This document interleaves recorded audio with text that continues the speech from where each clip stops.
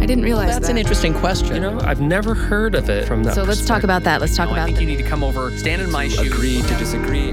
This is Top of Mind. I'm Julie Rose. Each week on the show, we take a topic people feel strongly about. And we go searching for perspectives on that topic that will help us feel more empathy, hope, maybe a little challenged. We're not trying to change your mind. We just think in a world that's so divided, there's power in thinking more deeply about why we see things the way we do. Today's topic, disengaged and confused. I'm way frustrated. It's been disheartening. It's made me disengage more, probably. Sometimes I get cynical about what's in the news or, where things are headed. I would say that I'm pretty much isolated right now in my political position. That was Noah in Utah, Sydney in North Carolina, Jeff in California, Alex in Utah, and Troy in Georgia. More than half of Americans say the political parties do such a poor job representing the American people that a third party is needed. And the number of people who feel that way, 62% of Americans to be precise, is the highest it has ever been since Gallup started polling about it 20 years ago. And I am one of those voters too. We heard from a lot of Top of Mind listeners who are just really feeling frustrated with a system that seems broken. Isn't the whole point of a democracy to represent the voice of the people? How can our two main political parties be leaving so many of us feeling orphaned? Today we're looking at why we're in this mess. There's some surprising history to it. But more importantly, we are exploring what to do about it. Is there anything that could force the Democratic and Republican parties to make room for more of our views? Could a third party ever be a viable alternative? On a personal level, I'm just hoping we get to a place at the end of this conversation where I want to stay engaged. Because more and more these days, and I hate to admit this, my inclination is just to sit the whole thing out. Let's start by hearing a little more from people in the disaffected middle. I'm Troy Clifton. I'm from a little town in South Georgia called Moultrie. I'm a family physician. I've grown up a lifelong conservative and have been a supporter of the Republican Party for most of my life, but have become disenchanted with the direction the party's taken in the last decade or so. This is a familiar theme among the listeners we heard from, and among conservatives nationwide. It used to be that Democrats and people who identify as independent were the most likely to say that the two major parties are failing to represent the people. Republicans always seem to be way more satisfied with the system in these Gallup surveys. But starting around 2020, things flipped. Republicans are now even more likely than Democrats to be unhappy with their party options. Donald Trump's presidency shook up the Republican Party in a way that thrilled some, but also left many feeling disoriented. Marooned is the word Troy uses. I was 12 years old when Ronald Reagan was elected president. I felt like he was my ideal for what a political leader should be. We haven't had a candidate for president since then that I was as pleased with, but if I didn't always agree with the Republican candidate, I at least respected them as individuals. The 2016 election was the first time I did not vote completely Republican straight ticket. Almost every candidate on that ballot, I wrote in a candidate because I didn't feel like there was anybody on either side of the page that I could support. I mean, have you been tempted to just disengage entirely?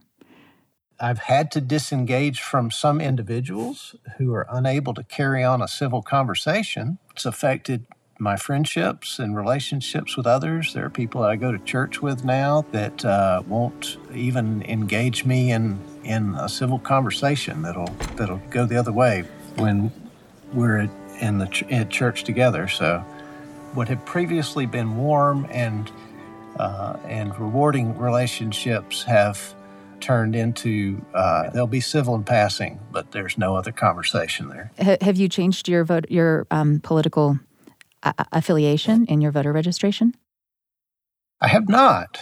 I feel like the right place for me is probably to stay within the party and to be a voice for waking up and coming back to values that we've shared in the past. Have you found yourself since then ever voting for a Democrat? This last presidential election, I voted for President Biden for the first time that I've ever voted for a Democrat. I will do everything I can at this point to ensure that the Democrats win until the Republican Party changes. I'm Jeff Smith, and I'm 53 years old. Lived in California most of my life.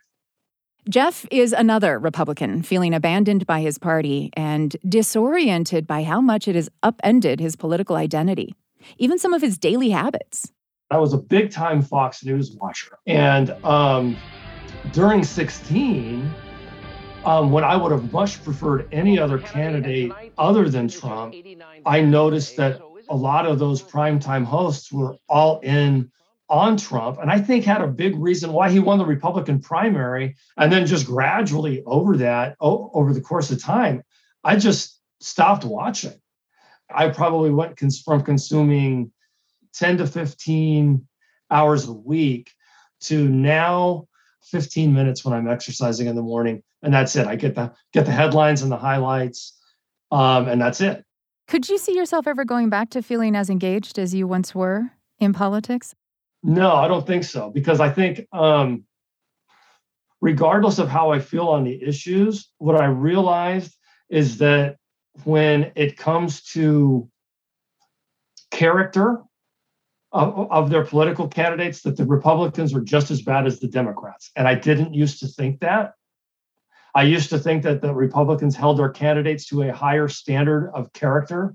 And I realized that that's not true. Both parties just want to put forward who they think will win, who they think has the best chance of winning. And I guess that's politics, right? You want to win. But I no longer think that one side is the good guys and one side is the bad guys anymore. Have you ever voted for anyone other than a Republican? I will say in 2016 for president, I wrote in a name for the first time rather than vote for Donald Trump in 2016. I wrote in my father's name is actually what I did. But in 2020, I did vote for Trump, although very reluctantly, and regretted it almost immediately. I still vote. I don't think you can complain if you don't vote. That's why I went and wrote in a name in 2016 rather than just staying home. Because I think that I still am naive enough to view voting as a privilege and as something that we're lucky enough in this country to be able to participate in. Thanks to Jeff and Troy for sharing their thoughts. Moving left on the political spectrum now, meet Noah Harmer. I'm 26 years old. I live in Davis County, Utah, in North Salt Lake. So I for most of my life, I'd call myself a libertarian, probably. Feeling left out of the two-party system is nothing new for people like Noah. About half of states don't even let you register to vote as a libertarian. And in terms of political positions, libertarians can be all over the map, very far to the right on some issues, but far to the left on others. Noah Harmer grew up literally sandwiched between the two parties. My mother is, by Utah standards, very liberal. And my dad is fantastically conservative. And really that was formative to how I kind of ended up in a different space than both of them because, growing up at the dinner table, this was, a back and forth that my family was really open on political discourse. And I was really thankful for that because, it helped me to understand that, my parents really love each other and they have a fantastic relationship, but they just cannot agree on how government should work. Noah's own views coalesced around a desire for the government to be small and rarely involved in his life. Less taxes, less regulation, decisions made as locally as possible. And since there is rarely an actual libertarian candidate on the ballot, in, prior election cycles, I would say I leaned voting R, right? Because I felt like, traditionally they were the party of limited government. And Republicans still like to say that to you. They still like to tell you that they are the party of limited government. But it seems like Republicans love to tell you that they're limited government until they can legislate some token of their morality. He's been turned off by political battles over what can be taught in schools about race or gender, and what feels to him like a lack of nuance in talking points about abortion. They tell me that they're a limited government and that they're going to tax me less, which is great. Sure, I love that. But at the same time, you're going to be in all of my neighbor's business. And likewise, on the Democratic side, it's not the values are not small government. So it's pretty clear that you feel disenfranchised by their positions as well. Is that right? That is totally true. And so what do you do? Who do you vote for? I get roasted by many of my friends and family members for this sometimes, but I often do just abstain on some races where and this is that's a moral philosophical win for me, but it doesn't really do anything to help solve the problem. I appreciate that he was willing to admit that. Let's hear one more voice. My name's Alex. I live in Riverton, Utah. I am a financial advisor. I would say I lean more to the liberal side, more democratic, but I do pride myself on being kind of a moderate. And even being slightly liberal in his conservative suburban community is a recipe for feeling politically out of place. But it's more than that for Alex. Well, I think one of the big concerns is just the fact that we can't seem to find common ground anymore between political parties. It seems as things get more extreme, politicians have to try to play to a base that maybe isn't interested in finding common ground anymore. But I know that's something I'm very interested in. I think as Americans, we have a lot of things that we can believe in together, and we can find a place where we can find common ground to start dialogue. And I just think we're moving farther and farther away from that. So it's the political rhetoric of the two parties, this sense that compromise is weakness and the only way to win is to demolish the enemy and set fire to the rubble, that leaves Alex feeling so frustrated, he's inclined to pull back politically and socially. I want to get along with my neighbors, but it is intimidating. I admit, if I'm out and I see somebody driving up the road in a big truck with big tires, with a big flag that says something very divisive to the point where I feel like I'm not welcome in that community, it does play on me. A colleague of mine let me know that in my town there was a board seat available, and was I interested? And I thought about it, but to be honest, to be on a board where I am maybe the sole person who's going to offer maybe the opposite point of view of what everybody else is saying, I just don't feel like I have any inclination or desire to do that. So in talking to you, I'm having sort of a revelation that maybe I do need to, especially if I want on a national level for us to try to find common ground. Everybody's trying to just be a community, and I need to do better there too. Thanks to Alex for sharing that. What could prompt the two parties to be less extreme? Is adding a new party to the mix even realistic? Or maybe those of us feeling left out are just asking too much of the system, and it's working precisely as it was designed. To the extent that the American party system was designed, I would have to say no, that it's not. I'm Julie Rose. This is Top of Mind. If George Washington were here today and I told him that half of Americans right now feel like neither political party does a good job representing our views, he might just shake his head and say, I told you.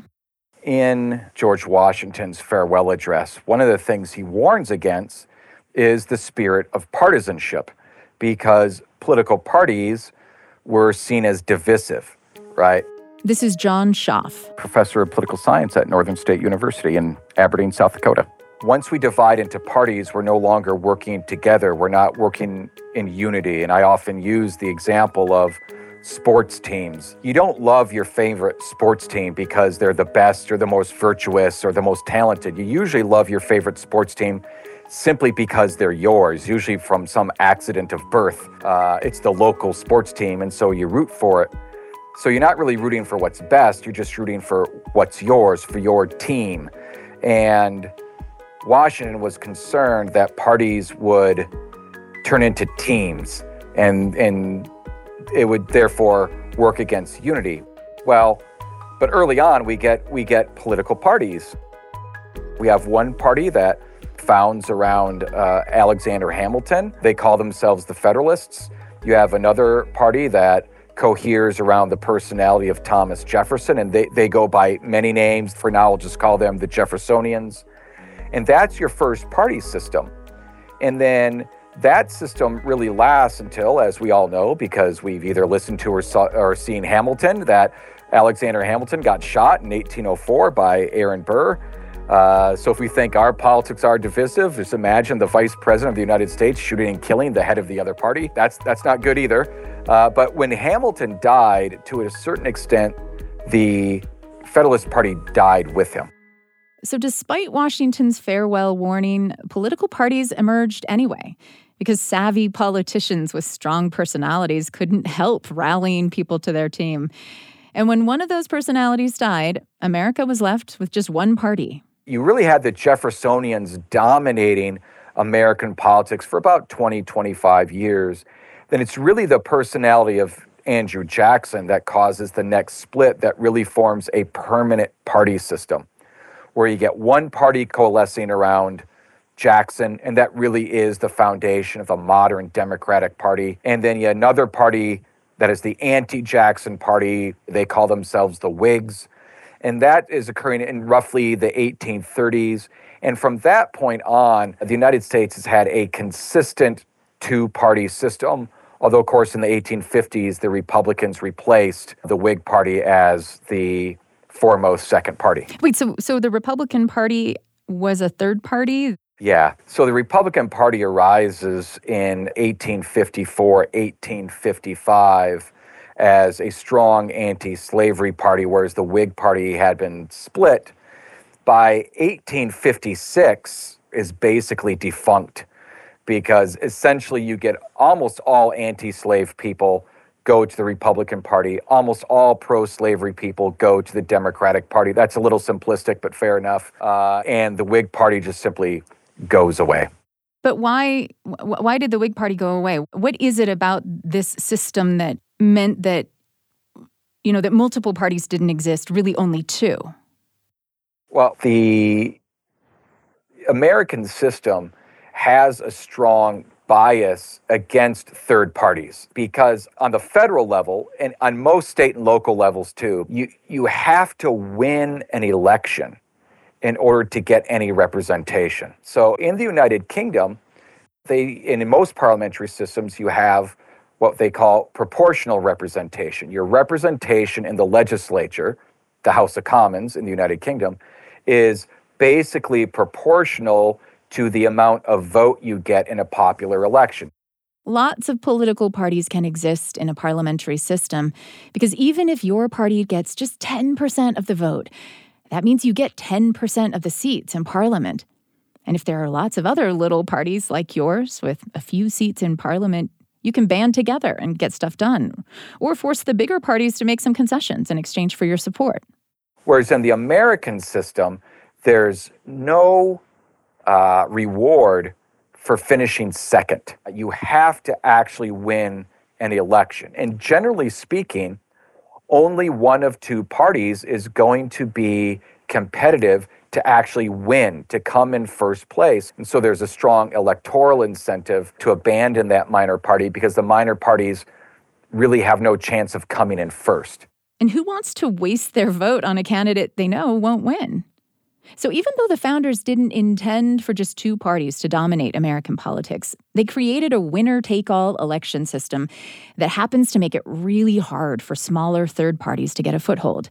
Political thinkers at the time realized this was happening, but they also didn't necessarily think it would be a problem, because in their minds, the job of the party is to take people who have superficial differences and convince them that they have enough in common that they should join this coalition and elect Democrats or elect Republicans to office. And that helps breed consensus and coalition building and a kind of moderation. It's the avoidance of extremes. So what happened? I mean, it seems like something broke. Yeah, it sure does. Yeah. And so what happened? So it is an oddity that one of the reasons our politics is so partisan is not because parties are strong, but because parties are so weak. Wait, because parties are so weak? It took me a minute to get my head around this because I am used to blaming the parties themselves for moving to the extremes and making things so divisive in American politics. But Schaaf says it's the opposite. What political parties do is they find people with superficial differences who have enough in common to join a coalition to elect people. So political parties force politicians with ambition to channel that ambition through an institution, right, which moderates them. So I don't have to make extremist appeals. I don't have to say what I'm going to do for you. I talk about what this institution, the party, is going to do for you. And that channels my ambition in a more productive, kind of publicly minded way. Of course, that only works if the ambitious politician actually needs the support of the political party to succeed. That's what Schaaf means by a strong political party, one that can make or break a candidate with its nod of approval and its deep pockets, which is not the case for either the Democrats or Republicans today. I'll use an example. I bet in 2016, if you talked to Republican and Democratic leadership, members of Congress, party donors, members of the national committees, they would not have wanted, on the Republican side, Donald Trump to be the nominee of the Republican Party, nor Bernie Sanders to be the nominee of the Democratic Party, who, if we recall, had to change his party registration to run for president as a Democrat because he was officially an independent and identifies as a socialist. He's not really a Democrat, but he almost won the Democratic Party's nomination for president. Donald Trump was not really a Republican. He had changed his registration multiple times in his career. He had donated lots of money to big-name Democratic politicians, such as Chuck Schumer and Nancy Pelosi. And yet he was able to win the Republican nomination for president. And so those are examples of how parties struggle to control who runs under the party label. And that's perhaps the major job of a political party, is controlling who's a Republican, who's a Democrat, who runs under our party label. And a party that's not able to do that isn't a very strong party. Schaaf says that up until the early 1900s, America's two major parties were strong enough to control who got elected. And those politicians tended to be good at building coalitions and making compromises to get legislation passed. But then the economy shifted away from farming and into industrialized work like factories. And you had the Great Depression and 2 world wars, all of which led to some pretty vocal frustration with the way the Democrats and Republicans were doing things. And so we start to see the rise of advocacy of things like trade unionism, minimum wage laws, child and women's labor laws. These were aggressive policy suggestions. Well, you're working in a system which is slow to change, moderate, deliberate. And they said, we can't get our policy changes because our suggestions, our platform is being hampered by these political parties, both on the national level and in the various states, who are so slow, old-fashioned, in some cases corrupt. We need to weaken political parties and make the system more responsive, more directly responsive to the people. And so you start to see advocacy for all sorts of electoral and political reforms aimed at making it easier to get policy reform. We get the 17th Amendment, so U.S. senators are elected by the voters rather than chosen by state legislatures. And we get the 19th Amendment, granting women the right to vote. Schaaf says one of the biggest blows to the power of political parties was the rise of primary elections, which don't really take hold for good until the 1960s and 70s. But the idea that candidates should be selected not by party leaderships in the proverbial smoke-filled room, but by the voters in an election. And so someone can be sort of, you might say, a free agent, more independent, not really beholden to the party, not really having done anything for the party, not built the party, not paid their dues at all. And if they can capture the imagination of the people, they can get a nomination. And pull the party label that they carry along with them. So we have candidates now pulling the party in their direction rather than the party picking a candidate that sort of fits in as a consensus candidate. We call this candidate-centered elections. And what that means is that candidates have to sort of make themselves heard above the din. You have to do it all on your own. You don't have a party backing you. You kind of have to do it all yourself. So there's a very strong incentive to be loud, extreme, to favor the spectacular over the moderate. And so there's a strong incentive towards more extremist rhetoric. And Schaaf says it's amplified by campaign fundraising limits. Political parties are actually regulated by law. They are limited as to how they can help candidates run for office. So if I'm going to run for U.S. Senator from South Dakota, there's very little that my party can do to help me legally. Of course, running for office on the federal level is expensive. And I have to raise almost all that money on my own. And the federal law also puts strong limitations on how much money you and I as individuals can give to candidates. And so candidates have to spend a lot of time raising money because it's expensive. They can get limited help from the party, and they can only raise money in relatively small amounts, drip by drip by drip. It's a sad commentary on human nature, but it is true that you raise more money by scaring people than inspiring them. So negative campaigning, negative fundraising works. On top of that, fundraising laws limit how much a party can spend on a candidate, but special interest groups have more freedom. Interest groups can run kind of a parallel campaign to mine without really any limitation. And interest groups, almost by definition, tend to be more extreme. They tend to be one or two issues. And so all this has the incentive to turn our politics into more extreme. It's more performative, meaning that elected officials are performing rather than governing. And I think this goes a long way to explain why we've got the bitterness and polarization in 21st century American politics. Schaaf thinks one solution would be relaxing campaign finance restrictions so candidates could raise more money from political parties and large individual donors. That might give moderate candidates a better chance at winning elections. But he says we would need to make sure candidates were disclosing where the money's coming from so voters can decide if they're comfortable with those sources. The other thing I would suggest to people is if you're unhappy, find the political party that is closest to you and get active. Politics is not won by the majority, it's won by the majority who show up. And so that means you got to do legwork. That means there are things like precinct meetings, the county caucus, all right? And you got to go to those things and try to shape the party and try to advance people into positions of authority who will be maybe more responsible than the people who are often gaining these roles today in both parties. Schaaf has another recommendation that struck a particular chord with me.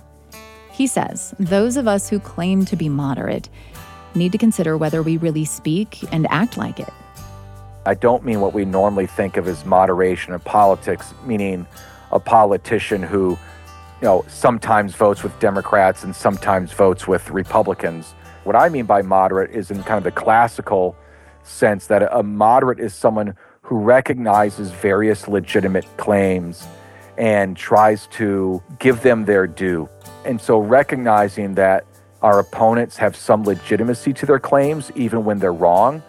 I like to tell my students that if 3 people agree with something, there's probably a kernel of truth to it. And your job is to find out what that kernel of truth is. Doesn't mean they're right, but it means it's probably getting at something that you should consider. And also thinking about rhetoric, how are you going to persuade somebody who you've called a fascist or a Marxist or an extremist? So can we support politicians who avoid that kind of rhetoric? I think these are great virtues that we should try to cultivate in ourselves and reward them in politicians who try to exemplify those. And I think those people actually still do exist, although not to the extent we probably wish they would. Professor Schaaf, thank you so much. You've been really generous and really interesting ideas. I really appreciate your time today. Thanks for having me, Julie. I've really enjoyed it. John Schaaf is a professor of political science at Northern State University in South Dakota. Suppose enough of us started speaking and acting more moderately, like Schaaf describes, and insisting on that from people running for office. Would that be enough to draw either of the major parties back toward the middle? It's kind of hard to imagine that working when we keep seeing politicians who take moderate positions getting punished by their party leaders in Congress or ousted by primary election challengers who have more extreme views. But if you go back a bit further in history, the parties used to be more diverse and eclectic, and certain Republicans in Congress on certain issues might have more in common with the Democratic Party. And so there was a lot of space for kind of unusual coalitions to form on an issue-by-issue basis. And increasingly, we don't see much of that. I'm Rob Saldin. I'm a professor at the University of Montana in the Political Science Department, and I'm a senior fellow at the Niskanen Center, a think tank in Washington, D.C. Saldin also co-wrote a book recently about how the Republican Party fractured into factions over Donald Trump's candidacy. The Trump faction won out, and the core of the Republican Party remains centered on the former president. But Robert Saldin also thinks that with the right candidate and enough careful organizing, a moderate faction could pull off the same thing in either party. It's happened before. One semi-recent example that some of our listeners might remember is the Democratic Leadership Council.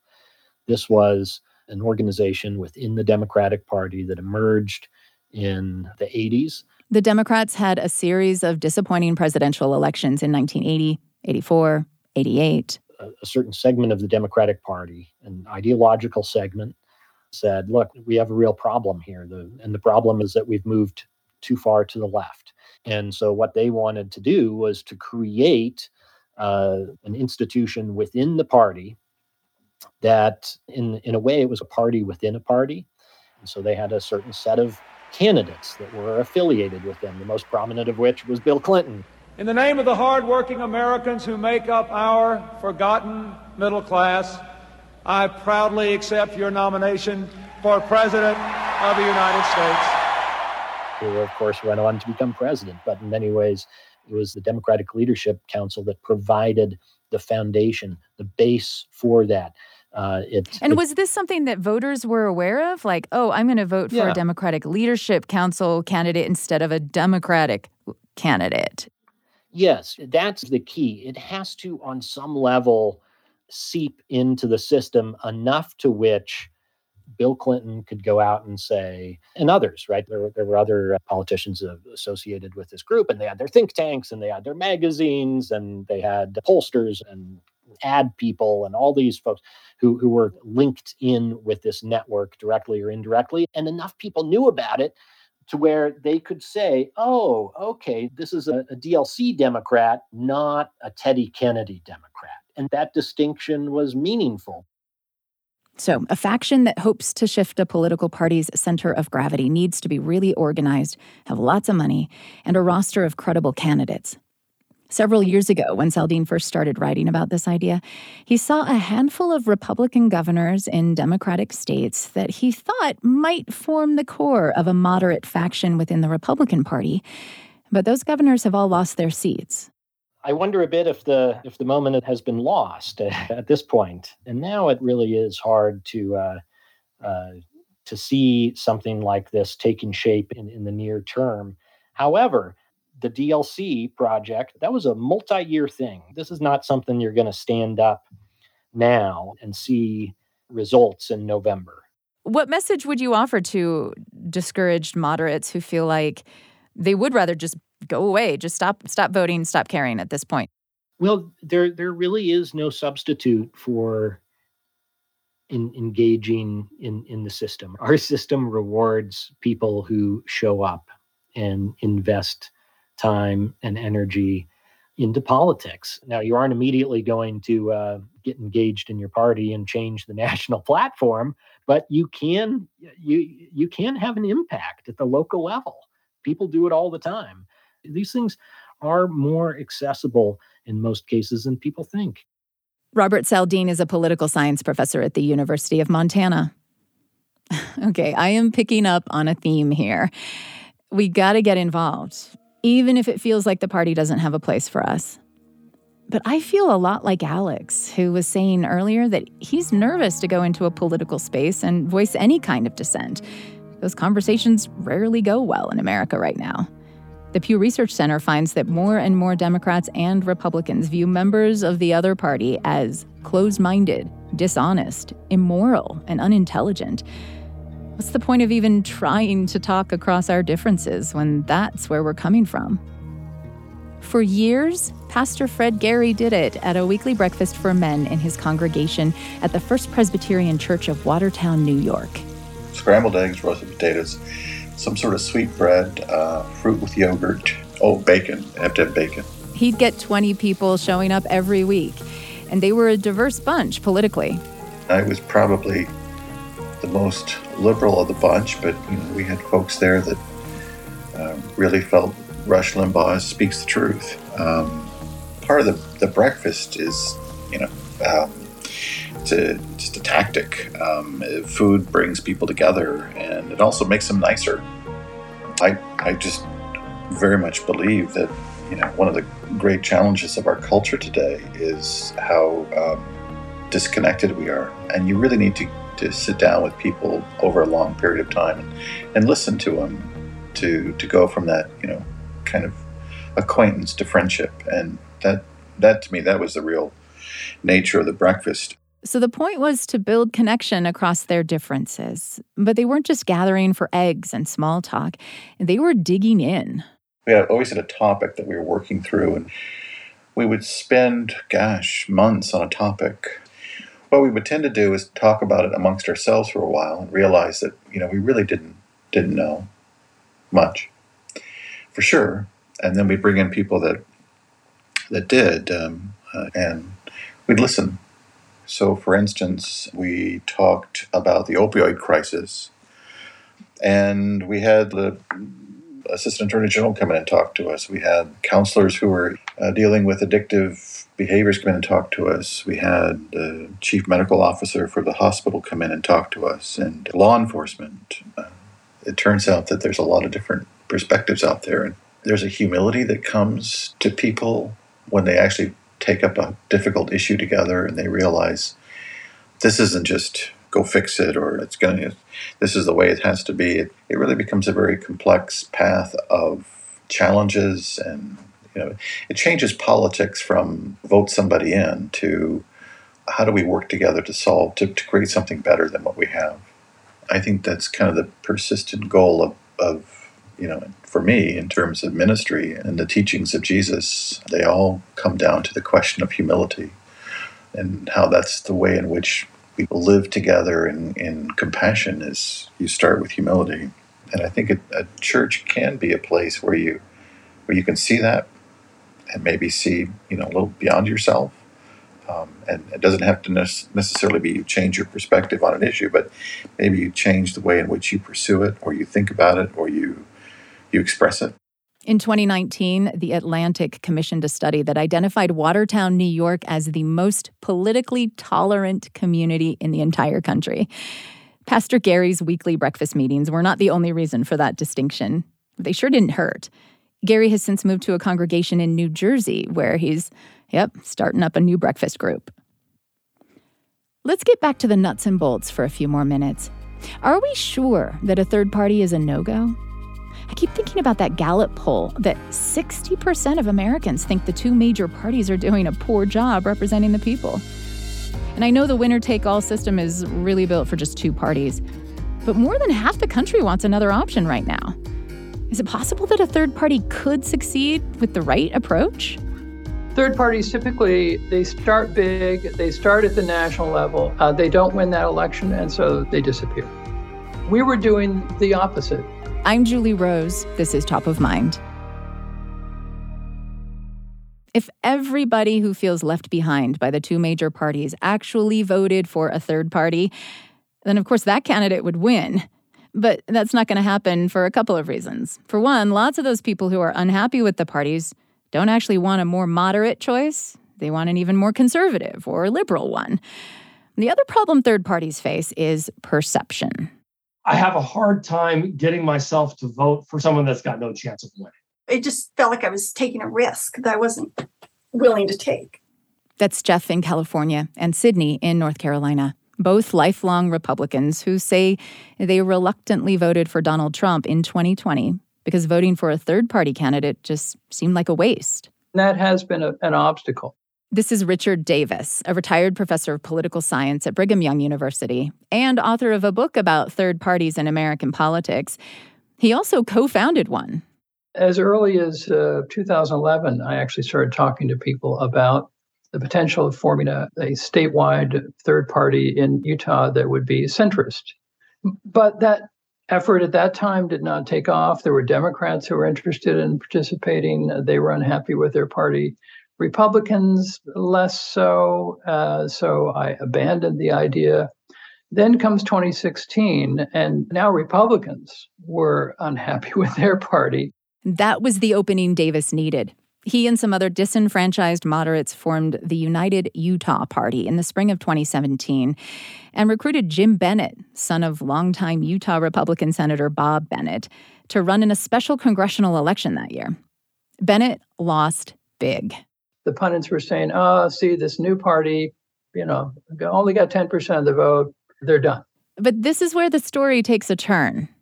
Ours was a bottom-up kind of an approach, not a top-down.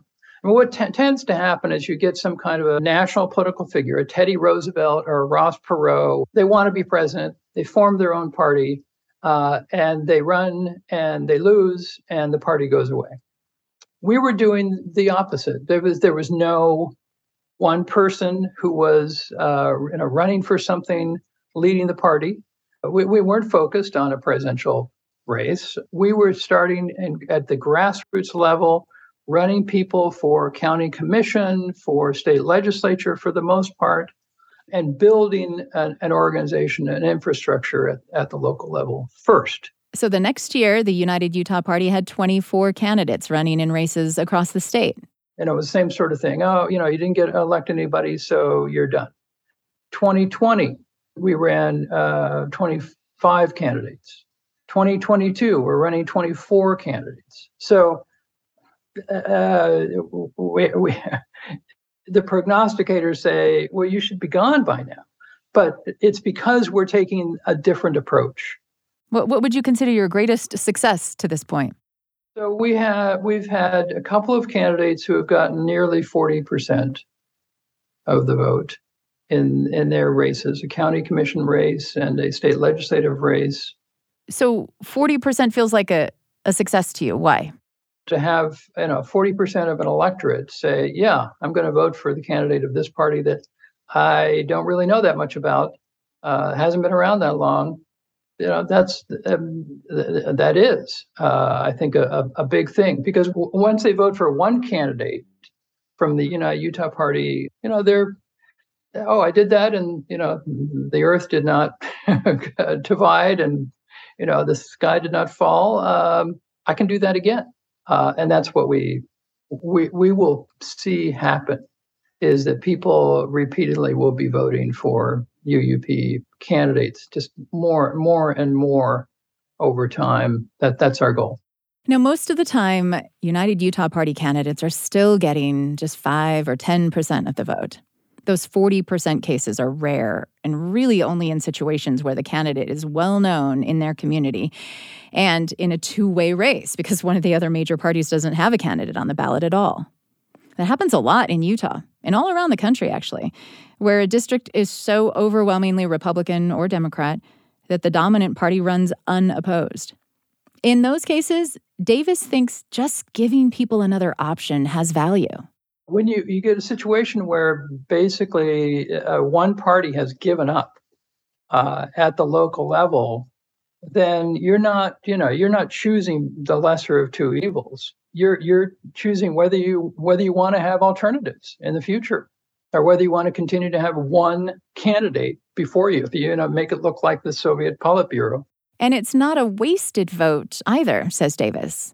It's thinking long term here. If I help a party and a candidate I agree with to do better, then that will encourage that person to run again or someone else from that party, so that it becomes, so they start off with 10%, and the next election they get 20%, and then 30%. And suddenly you see the kind of momentum here that they need in order to win.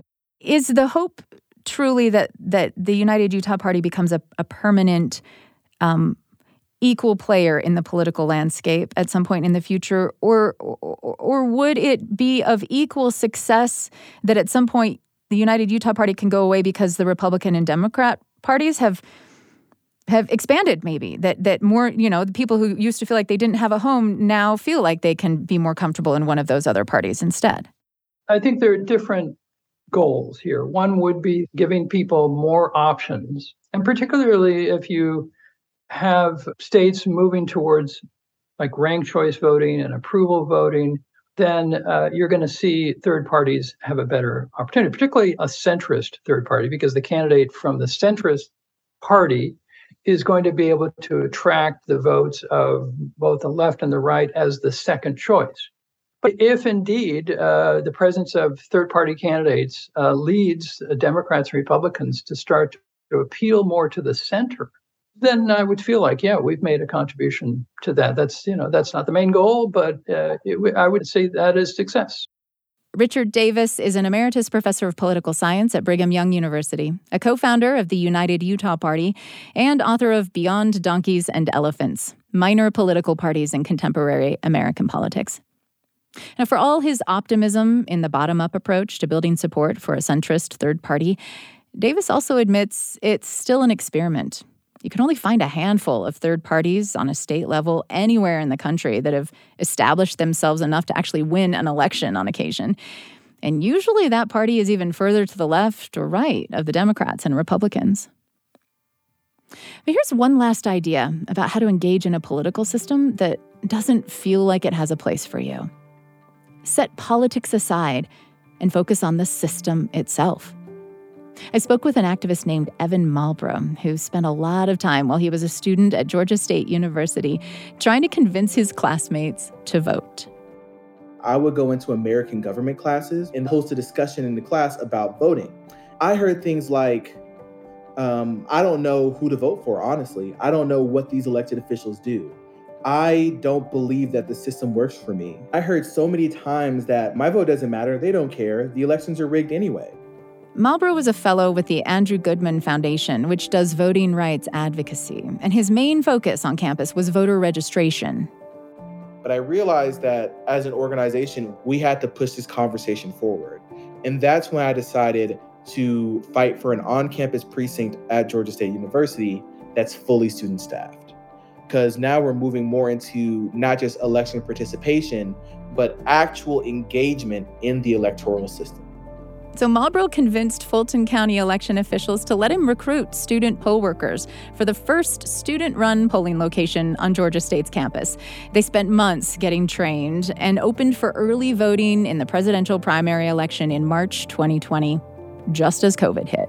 We opened our precinct 4 days before everything shut down. But it wasn't a total loss.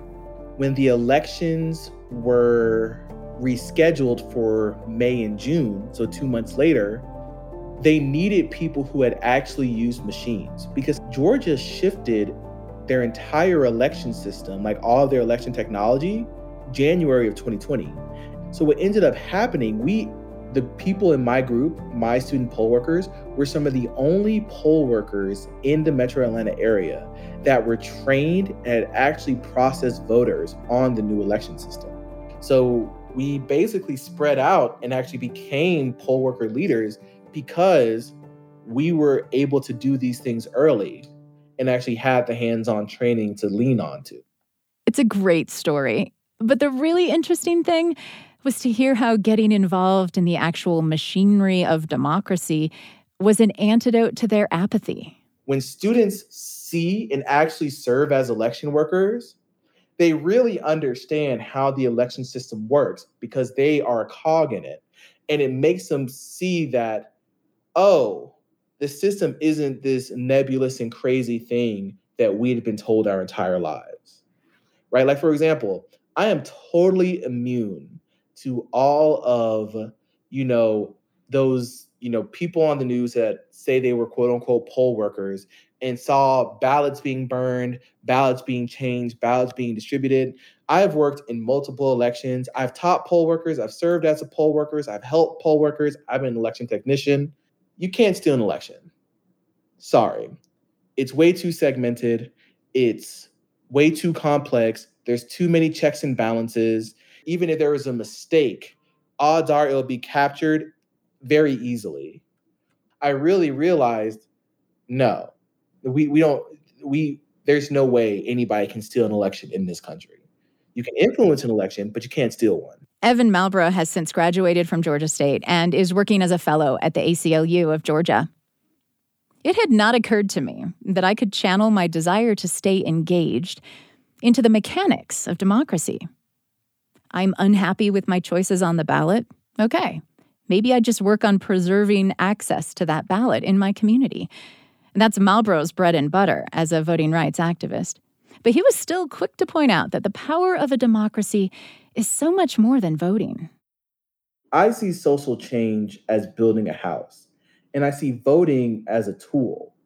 Well, you can't build a house with one tool. You need multiple tools. And I will fight for your right to vote, 100%. But what I recommend to you is find an issue and put yourself deep in the front lines of that issue. It'll give you something to do before and after Election Day to keep pushing communities forward. And that's personally my philosophy for seeing change. Top of Mind is a BYU radio podcast. Today's episode was produced by Elizabeth Miller and Kimberly Beck, with help from me and James Hoops. Our sound designers are Trent Reimschussel, Christian Makatel, and Mitchell Towsley. And if you haven't already, would you take a moment to leave a rating or give us a review on the podcast app where you listen to Top of Mind? That'll help other people find us and feel the power of thinking again. I'm Julie Rose. We'll talk soon.